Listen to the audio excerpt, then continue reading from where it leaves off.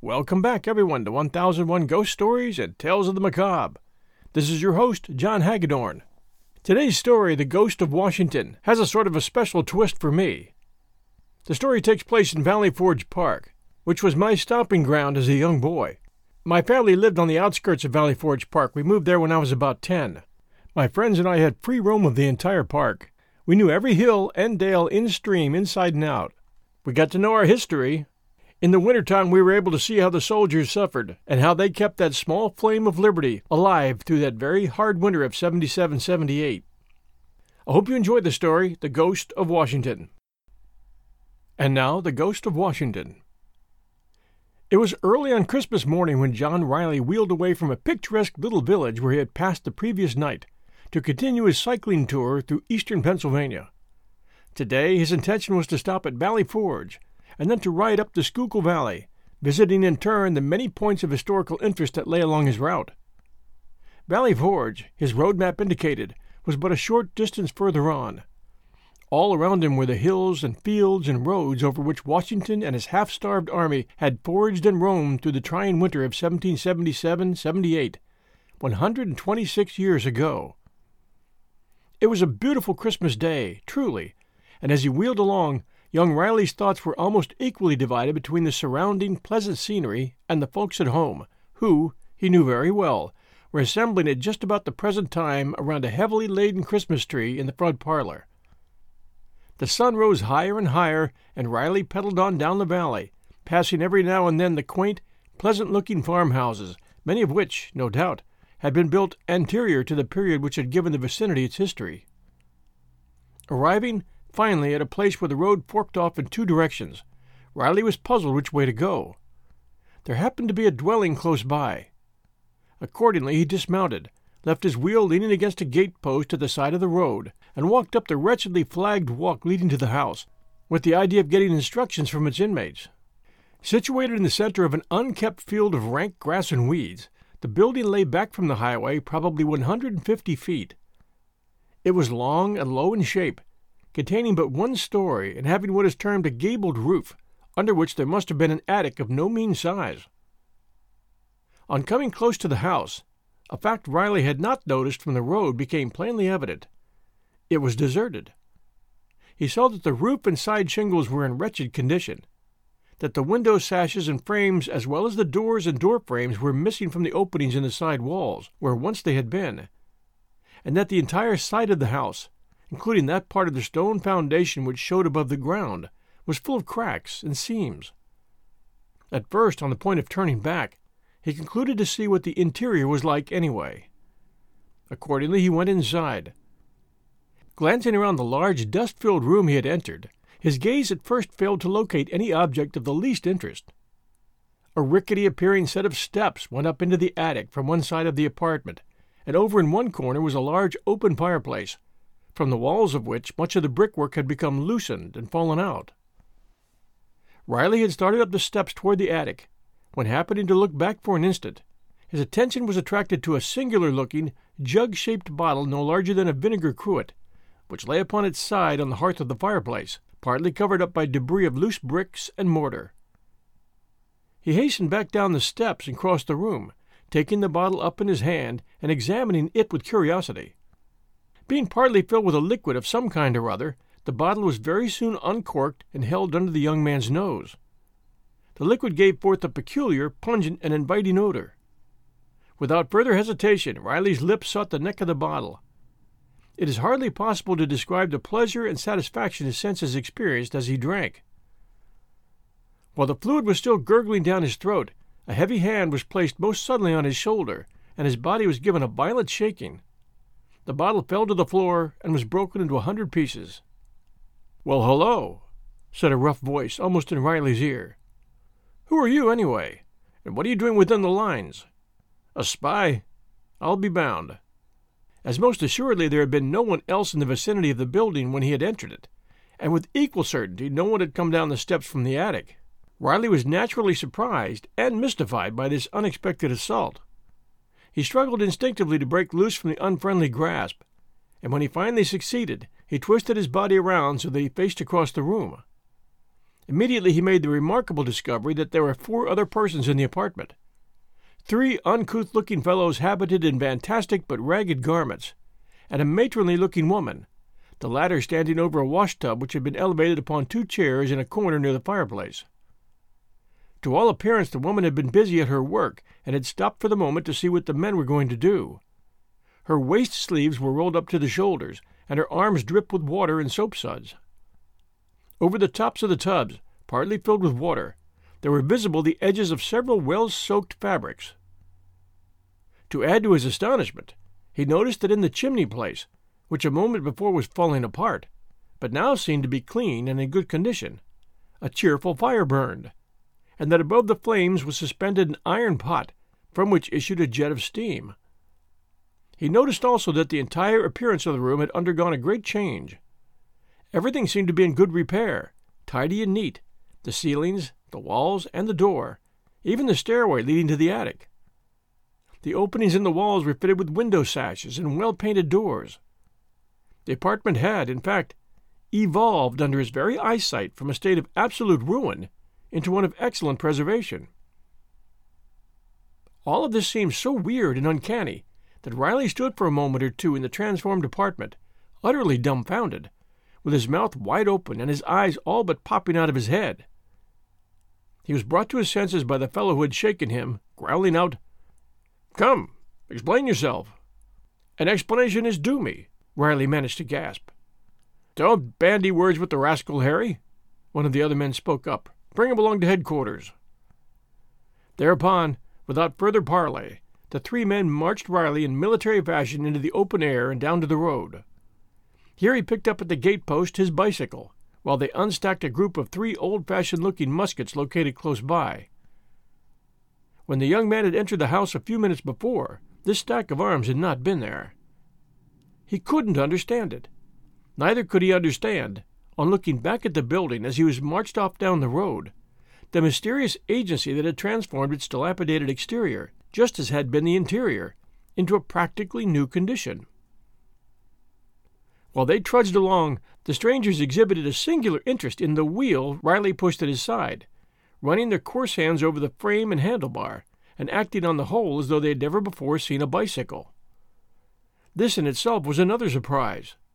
He had hardly supposed there were 3 men in the country so totally unacquainted with what is a most familiar piece of mechanism anywhere. At the same time that they were paying so much attention to the wheel, Riley in turn was studying with great curiosity his singular-looking captors. Rough, unprepossessing appearing fellows they were, large of frame and unshaven, and, it must be added, dirty of face. What remained of their very ragged clothing, he had already noticed, was of a most remarkable cut and design, resembling closely the garments worn by the Continental militiamen in the War of Independence. The hats were broad, low of crown, and 3-cornered in shape.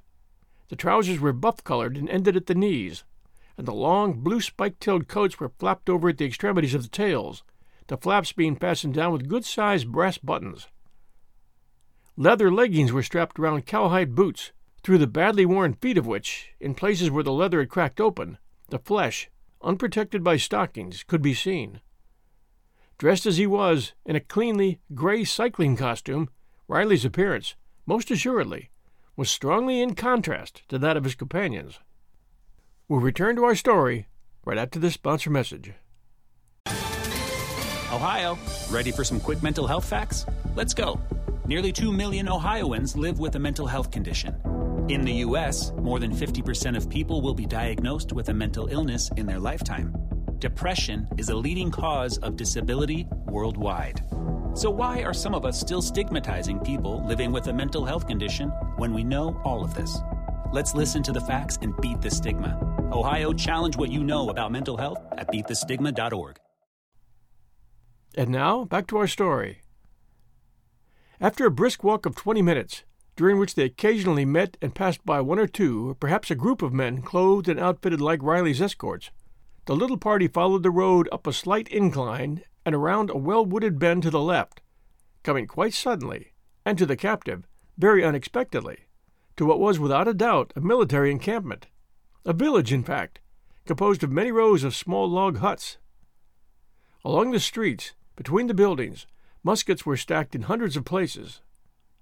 Over in one corner, on a slight eminence commanding the road up which they had come, and cleverly hidden from it behind trees and shrubbery, the young man noticed a battery of field pieces. Wherever the eye was turned on this singular scene were countless numbers of soldiers, all garmented in three-cornered hats, spike-tailed coats, and knee-breeches, walking lazily hither and thither, grouped round crackling fires, or parading up and down the streets in platoons under the guidance of ragged but stern-looking officers. Harry stopped the little procession of four in front of one of the larger of the log houses. Then, while they stood there, the long blast from a bugle was heard, followed by the roll of drums. A minute or two afterward, several companies of militia marched up and grounded their arms, forming three sides of a hollow square around them, the fourth and open side being toward the log house. Directly succeeding this maneuver, there came through the doorway of the house, and stepped up the center of the square, stopping directly in front of Riley, a dignified-looking person, tall and straight and splendidly proportioned to figure, and having a face of great nobility and character. The cold chills chased one another down Riley's back. His limbs swayed and tottered beneath his weight. He had never experienced another such sensation of mingled astonishment and fright. He was in the presence of General Washington. Not a phantom Washington, either, but Washington in the flesh and blood, as material and earthly a being as ever crossed a person's line of vision. Riley, in his time, had seen so many portraits, marble busts, and statues of the great commander that he could not be mistaken. Recovering the use of his faculties, which for the moment he seemed to have lost, Riley did the very commonplace thing that others before him have done when placed unexpectedly in remarkable situations. He pinched himself to make sure that he was in reality wide awake, and in the natural possession of his senses. He felt like pinching the figure in front of him also, but he could not muster up the courage to do that. He stood there trying to think it all out, and as his thoughts became less stagnant, his fright dissolved under the process of reasoning his mind pursued. To reason a thing out, even though an explanation can only be obtained by leaving much of the subject unaccounted for, tends to make one bolder and less shaky in the knees. The series of strange incidents which he was experiencing had been inaugurated in the old-fashioned dwelling he had visited after information concerning the roads, and everything had been going along in perfectly normal way up to the very moment when he had taken a drink from the bottle found in the fireplace. But from that time everything had gone wrongly, hence the inference that the drinking of the peculiar liquid was accountable in some way or other for his troubles. There was a supernatural agency in the whole thing. That much must be admitted. And whatever that agency was, and however it might be accounted for, it had taken Riley back into a period of time more than 100 years ago, and landed him, body and soul, within the lines of the Patriot forces wintering at Valley Forge. He might have stood there, turning over and over in his mind, pinching himself and muttering, all the morning, had not the newcomer ceased a silent but curious inspection of his person, and asked, "Who are you, sir?" "John Riley, at your pleasure," the young man replied, adding a question on his own account. "And who are you, sir?" Immediately he received a heavy thump on his back from Harry's hard fist. "It's not for you to question the general," the ragged administrator of the blow exclaimed.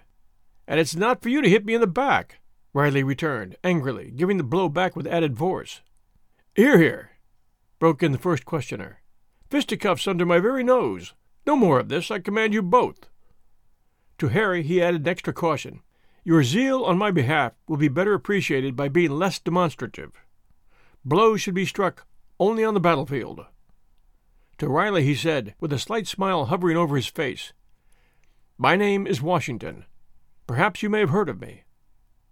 To this Riley replied, "I have indeed, and heard you very well spoken of, too." Emboldened by the other's smile, he ventured another question. "I think my reckoning of the day and year is badly at fault. An hour ago I thought the day was Christmas Day. How far out of the way did my calculation take me, sir?" "The day is indeed Christmas Day," and the year is, as you must know, the year of our Lord 1777. Riley again pinched himself. "Why do you bring this man to me?" Washington now inquired, turning to Harry and his companions. "He is a spy, sir," said Harry. "That is a lie," Riley indignantly interpolated. "I've done nothing to warrant any such charge. We found him in the Widow Robin's house, pouring strong liquor down his throat. I had gone inside after information concerning the roads." "Which he was getting from a bottle, sir?" "If drinking from a bottle of necessity constitutes being a spy, I fear our camp is already a hotbed," Washington somewhat sagely remarked, casting his eye around slyly at his officers and men. "Tell me," he went on, with sudden sternness, looking Riley through and through, as though to read his very thoughts, "is the charge true? Do you come from Howe?"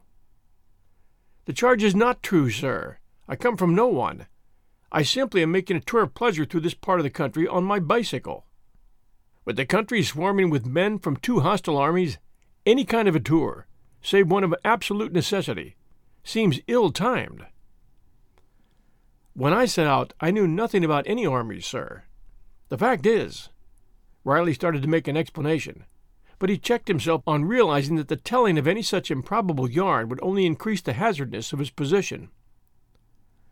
"Well?" Washington questioned in a tone of growing suspicion. "I certainly did not know that your army or that any other army was quartered in this vicinity." Riley hesitated for lack of something further to say. "You see," he finally added, prompted by a happy idea, "I rode my wheel from New York." "You may have come from New York, though it is hard to believe you came on this singular-looking machine so great a distance. Where is the horse which drew the vehicle?" Riley touched his bicycle.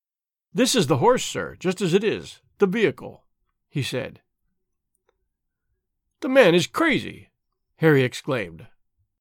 Washington only looked the incredulity he felt, and this time asked a double question. "How can the thing be balanced without it be held upright by a pair of shafts from a horse's back? And how is the motive power acquired?" For an answer, Riley jumped upon the wheel, and in a considerable speed, and in a haphazard way, paddled round the space within the hollow square of soldiers.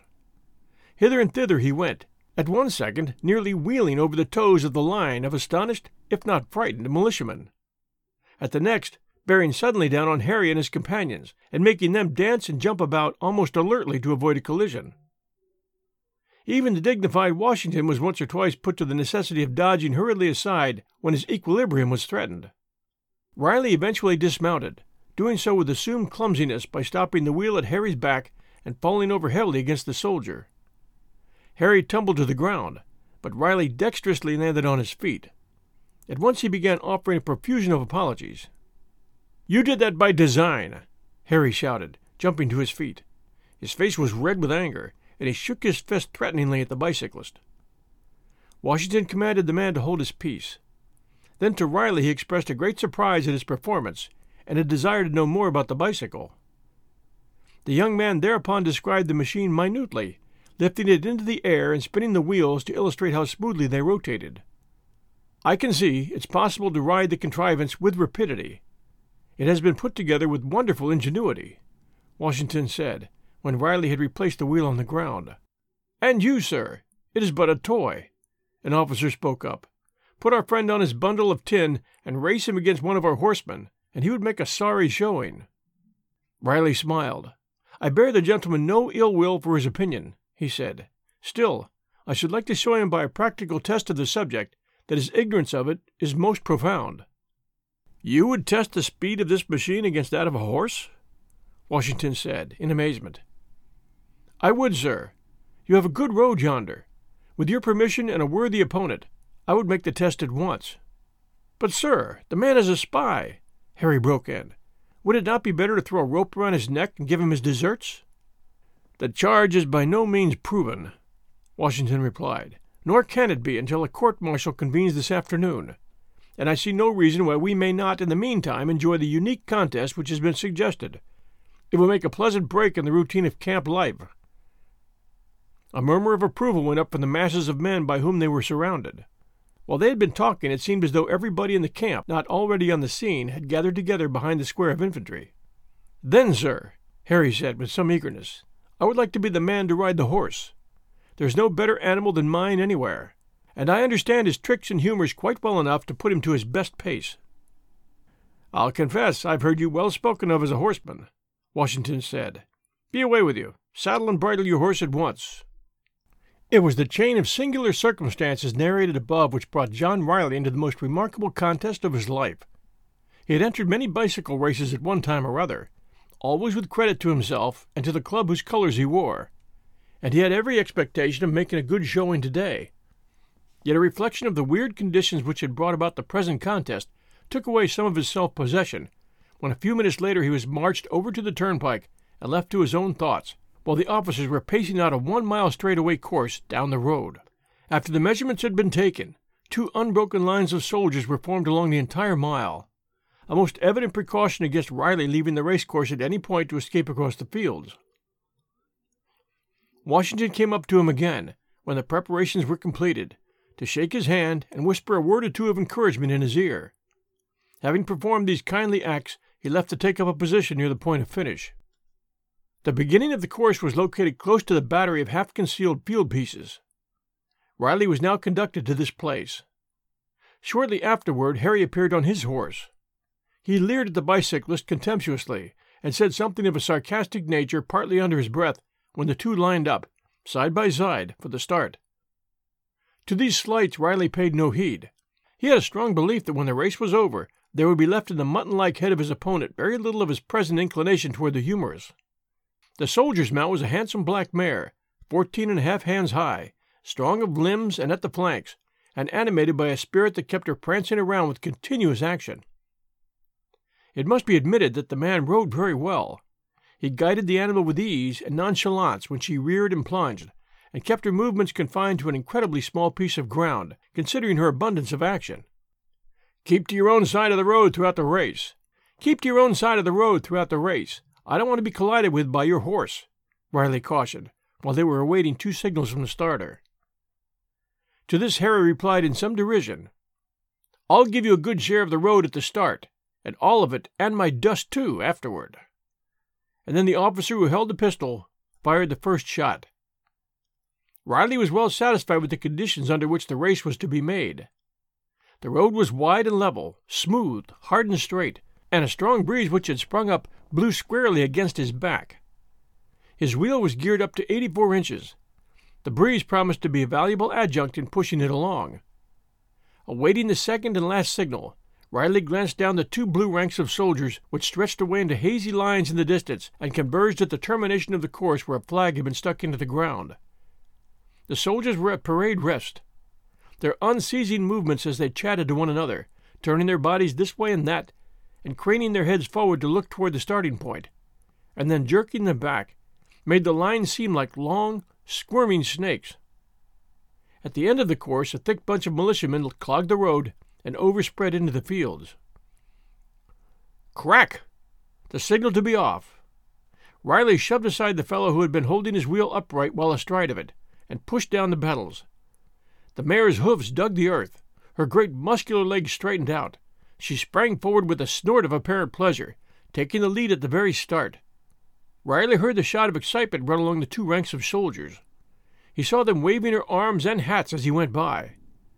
And on ahead through the cloud of dust there was visible the shadow-like outlines of the snorting, galloping horse, whose hoofbeats sounded clear and sharp above the din which came from the sides of the highway. The mare crept farther and farther ahead. Very soon 100 feet or more of the road lay between her and the bicyclist. Harry turned in his saddle and called out another sarcasm. Riley answered it by saying, "I shall pass you very soon. Keep to your own side of the road," not a bit daunted by the way the race had commenced. His head was well down over the handlebars. His back had the shape of the upper portion of an immense egg. Up and down his legs moved, faster and faster and faster yet. He went by the soldiers so rapidly that they only appeared to be 2 streaks of blurry color. Their sharp, rasping shouts sounded like the cracking of musketry. The cloud of dust blew against the bicyclist's head and into his mouth and throat. When he glanced ahead again, he saw with satisfaction that the mare was no longer increasing her lead.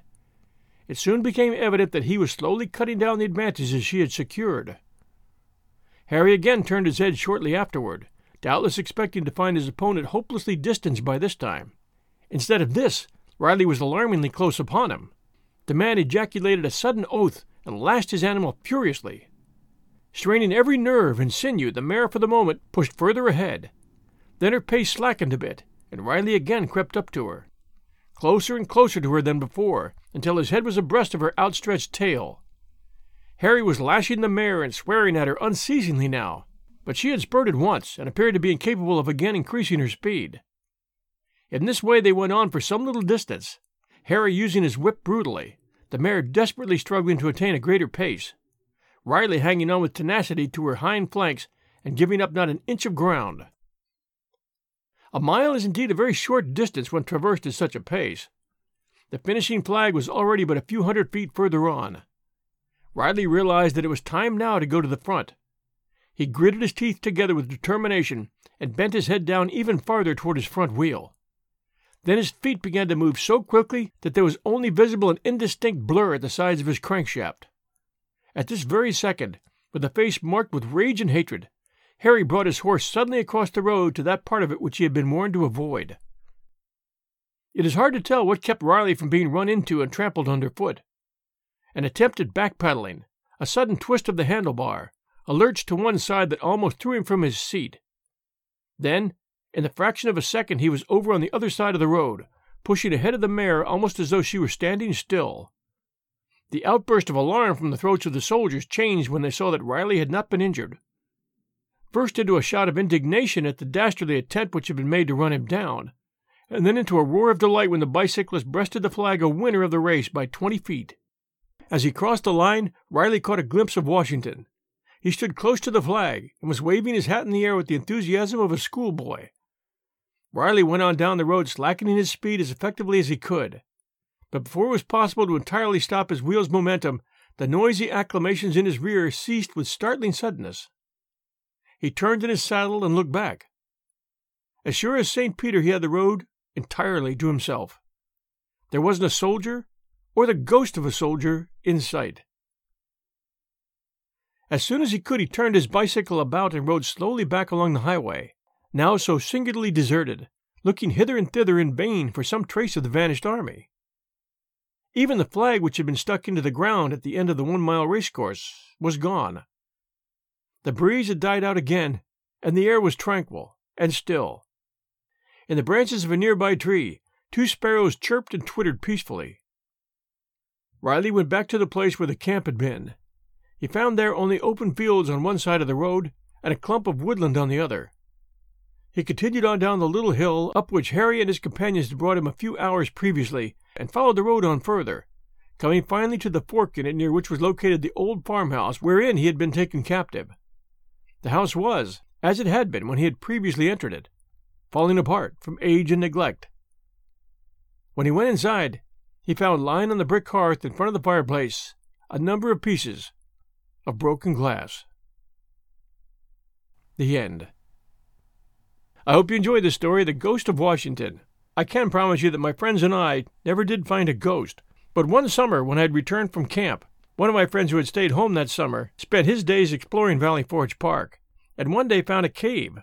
From that cave he found a wooden carriage with 2 wheels, and he couldn't resist the temptation of bringing it home.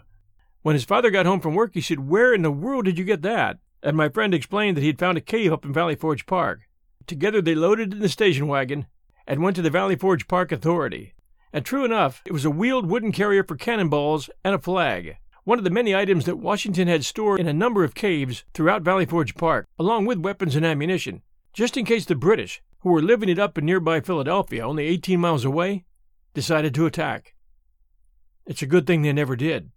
Thanks for joining us for The Ghost of Washington. If you enjoyed our story, please do send us a review. We appreciate reviews very much, and it helps new listeners find us. Until next week, Sunday night at 8 p.m. Everyone, stay safe, take care, and we'll be back soon.